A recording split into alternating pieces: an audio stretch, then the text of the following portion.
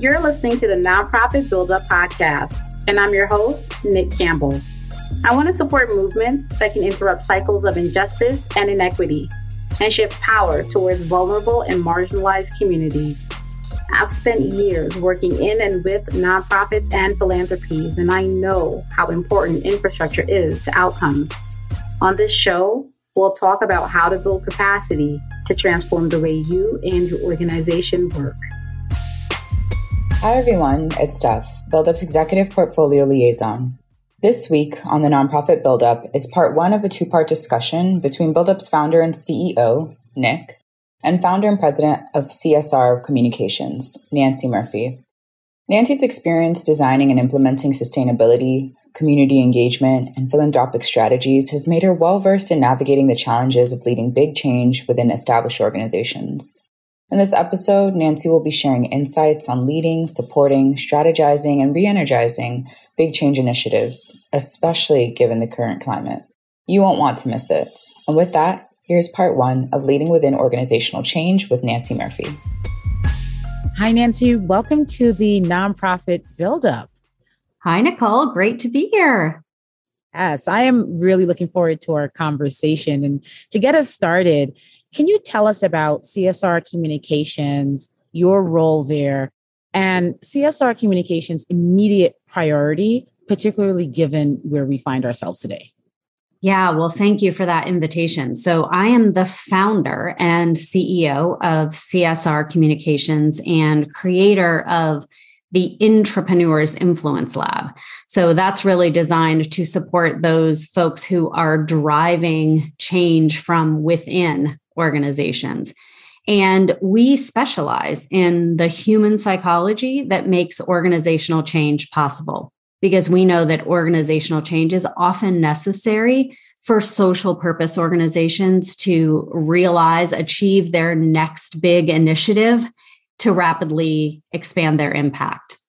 So we really specialize in getting change leaders the skills they need to lead that change effectively. And that's our immediate priority right now, given what's going on in the world, right? And how much change we're all reacting to because it's being thrust upon us, and how much change we're proactively driving because of the sense of urgency of things that need to change in the world. So our immediate priority is how do we get more intrapreneurs, more change leaders, the skills they need to deal with the change coming at them and that they're driving right now.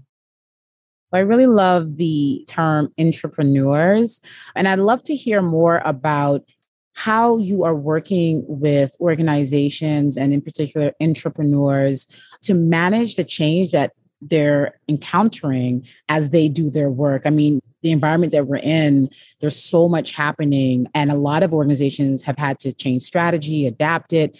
And so I'd love to just hear a little bit more about how you're showing up to work with these organizations. Yeah, well, you just mentioned strategy. So that's one way, is we support leaders and teams as they're designing and implementing those strategic leaps inside their organization. So what is the strategy that's going to drive the next big initiative, or that's going to enable them to shift and adapt in this shifting and changing environment? We also do a lot around change leadership. So I personally do not like the term change management, because it assumes that change is a logical, linear, predictable thing. And if we just have the right Gantt charts and checklists, that it's all going to go just as planned, right? Organizations are made up of people, and humans are messy beings. They're emotional beings. That's why we talk about specializing in the human psychology that makes organizational change possible. So we do a lot around re-energizing change journeys, how to lead change effectively. That's a big part of what our Intrapreneurs Influence Lab is all about, equipping leaders with the skills, tools, and techniques to deal with the human psychology that makes organizational change hard, overcome resistance to change, and have a re-energizing change journey versus a de-energizing one, that sort of leads to that change revolt eventually, from fatigue to exhaustion to revolt. We also do a lot with communication, message development, communication strategy internally and externally. And then, of course, board development, because boards are a big part of whether change is even imagined inside organizations and whether change succeeds or fails inside our organizations. And I like how you have described change as being nonlinear and a journey, which really resonates because it is not linear at all. You can't plan for it in many ways, and you do have to make sure that you are supporting leaders as they move through changes in their strategy, changes in their operations, and how that sort of works throughout the organization. When you talk about re-energizing a change journey, I love that phrasing. Can you speak a little bit more about how you go about re-energizing a change journey and what that looks like? Yeah. So this will probably sound familiar to many people. If you are the leader of change inside an organization, if this is kind of your vision, and maybe you've been thinking about it for a long time before you've shared it externally, and it's kind of all mapped out in your head and you totally understand it and you've been sitting with it for a while. Or whether there's some change coming at you that you have to implement. So COVID protocols or, whatever it might be. That when we put something out there for the first time, that moment we describe as change curiosity, right? For the folks who are hearing this for the first time. And a big part of being able to move forward to change the behavior or do things differently that our leaders are asking of us is to be able to make meaning of it for ourselves, right? So how do we do that? We ask questions. We try to learn more. We're trying to understand, what does it mean for me? Well, did you think about this? Did you consider the implication here? So that moment of change curiosity is really important. But what we do as leaders most of the time is we get kind of frustrated. Well, just get on board. Why are you asking this question? Don't you understand? It's all super clear in my head, right? Or it's our baby. And we get defensive when people start asking questions. So at that moment, the way we respond or typically react to the change curiosity is to shut it down. We dismiss it. We suppress it. We misunderstand it. We think people are not capable of making the change, or they're against change, or they're naysayers, or we think it'll just go away. And when we do that, that's where people start to get the change fatigue, the change exhaustion, and eventually change revolt, because leaders don't react appropriately. So what we do is help people understand that resistance is a gift. What is this teaching us? What blind spots is it illuminating? How are people using these questions to make meaning and understand it? And then when we give people the tools and techniques to embrace that resistance and to use it to make the idea stronger and better, then we can move instead into change readiness, change resourcefulness, and change harmony instead of devolving into that revolt. And in addition to understanding the psychological triggers that make change hard, what are the common types of resistance and what's really underneath them and how do we overcome them? A big part of the work we do with change leaders is teaching them to operate a little bit more like Indiana Jones. And what do I mean by that? I mean, go on an archaeological dig to find what we at CSR Communications call artifacts. So all the little things we leave behind when we move forward with change that tell us who and what we value, what matters, and how things really get done around here. And oftentimes those conflict with the change we want. And so again, what leads to a de-energizing change journey? Well, little things that we've left behind that send signals that maybe we're not serious about the change. Maybe the change isn't real, so it erodes trust inside our organizations. Well, you're saying one thing, but all these little signals I'm getting over here are telling me something different. Or what else leads to fatigue, exhaustion, and revolt? making it harder to do the things you're asking me to do. There's too much friction, right? Well, why? Because we have systems and processes, artifacts that were left behind that are aligned with the old ways of thinking and working and doing. And so you're making it really, really hard for me to do the thing you've now asked me to do. So again, that leads to fatigue, exhaustion, and revolt. So we've got to unearth those artifacts. We've got to identify them, first of all, unearth them, replace them with ones that are aligned with the change so that we don't get that de-energizing change journey. That all makes really good sense. And I think one of the things that you said really resonated with me and stuck out, which was leadership's response and reaction to that change curiosity. And so when I think about that, I think about different stakeholders within the process. And I wonder if there is a group of stakeholders that you focus on more than others. So for example, we started this conversation talking about entrepreneurs because you're saying that you do a lot of work with entrepreneurs. They're driving the change from within.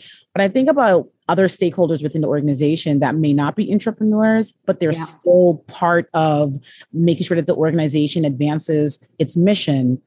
When you think about this change journey and leadership's response and reaction to change curiosity, how do you decide, or do you decide on focusing on a group of stakeholders? Is it the entrepreneurs? Is it the folks who are not entrepreneurs and they're really skeptical about what's happening? Where do you spend your energy and how do you make that determination? Yeah. So let me go to a short answer first, and then I'll go to a little bit longer answer about the process. So one of the mistakes I think most entrepreneurs, most change leaders make is, and this kind of goes back to it being, oh, but this is my baby. I'm so excited about it. This is my brilliant idea.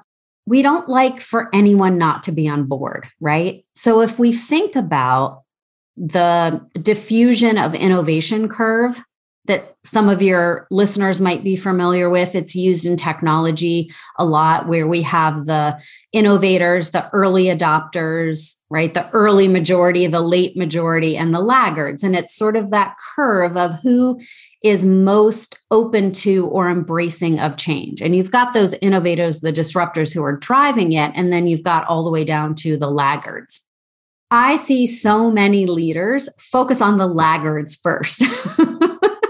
Or the late majorities. Like they've just got to get everybody. And as soon as that one person in a town hall meeting is really dragging their feet and really, it's almost like, well, now we've got to convince that person. And we're spending all of our energy on the person or the group of people who are the least likely to embrace the change first. And we miss all the energy earlier on in the curve, right? Where those folks would help carry the water of the persuasion and influence.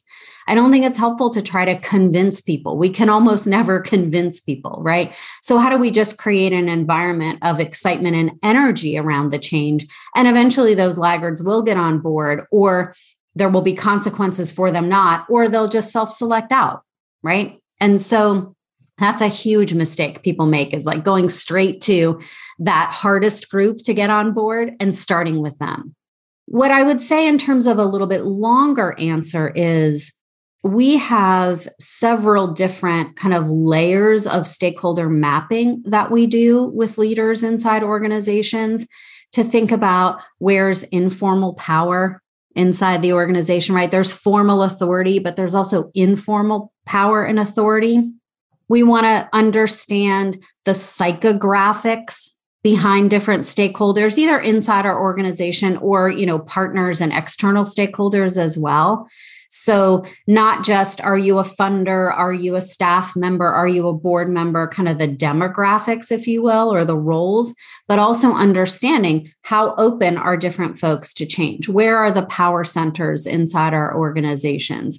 What's going to drive different groups of people? And then where do we start, right? Who needs to be on board first? Who are our champions? Who can help carry the water? So there's a fairly sophisticated stakeholder mapping process with lots of different layers that we go through. And that helps us decide what makes sense as a starting point for you inside your organization with this change at this moment in time. But I would say generally, let's not make the mistake of going to the hardest people to get on board first and spending all of our time and energy there while missing out on the enthusiasm and energy that's probably present and we're missing out on. Right. Because you want to make sure that you can continue to build on that and have those folks also be ambassadors of the change that's being introduced. So I'm thinking about, and you mentioned them earlier, board members.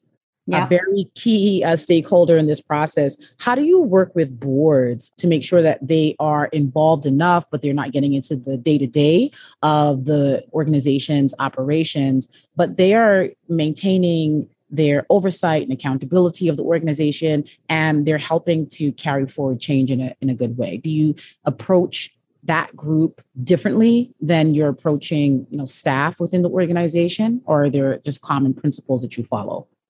I guess there are certainly common principles in terms of understanding the drivers for folks and how they will perceive and respond to change. So the specific dreams, desires, fears, anxieties, motivations, right, might be different for board members or individual board members than for staff or individual staff or staff at different levels of leadership and authority within the organization. But understanding those drivers is a core principle. Understanding the psychological triggers that make change hard and how they're playing out at the board. They may play out differently at a board level than they would at a staff level, but the triggers are still the same.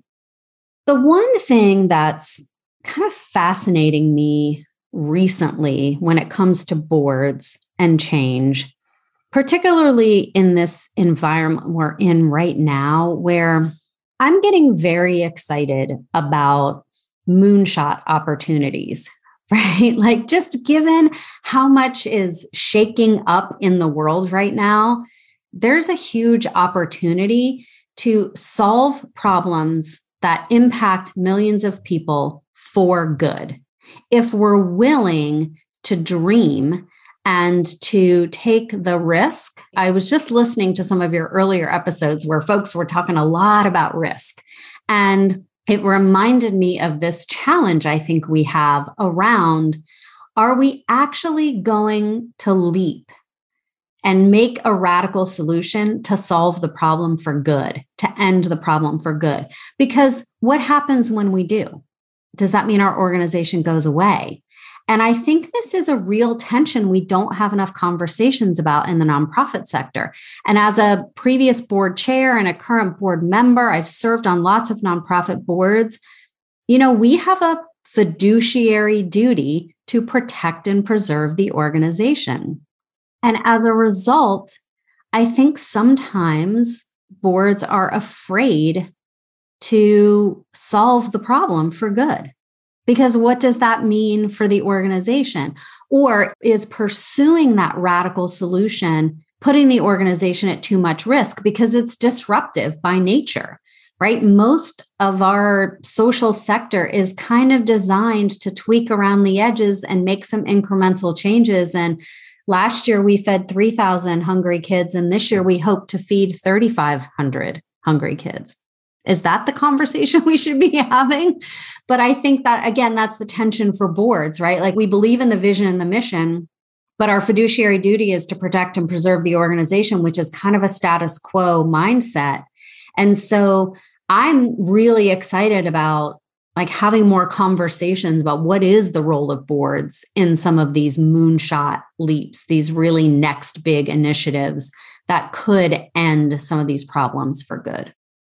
I agree with that. I think that having that initial conversation as an organization about risk, defining it, what do we mean when we say things are radical, things are risky, right, and just teasing that out, because if you look within boards at each board member's definition of risk, it might vary, right? And it might even differ from the organization's approach to risk and its own risk appetite. So I completely agree. Just starting that conversation around, where are we trying to go? What do we mean when we say risk? And what does it mean when something is risky? And how do we move forward? Because at the end of the day, we're talking about moonshots, we're talking about nonprofits, and we're in that space of risk. So it's inherent. And so how do you go along that change journey of exploring, like, how do you get from point A to B? So that's all really good points around engaging with boards. And that concludes part 1 of the series. Next week, Nick and Nancy will go in more depth regarding leading within organizational change. Additionally, if you want to build a stronger board structure, make your grant process more responsive, and transform your organization to work more efficiently, then schedule a discovery call with the BuildUp Advisory Group.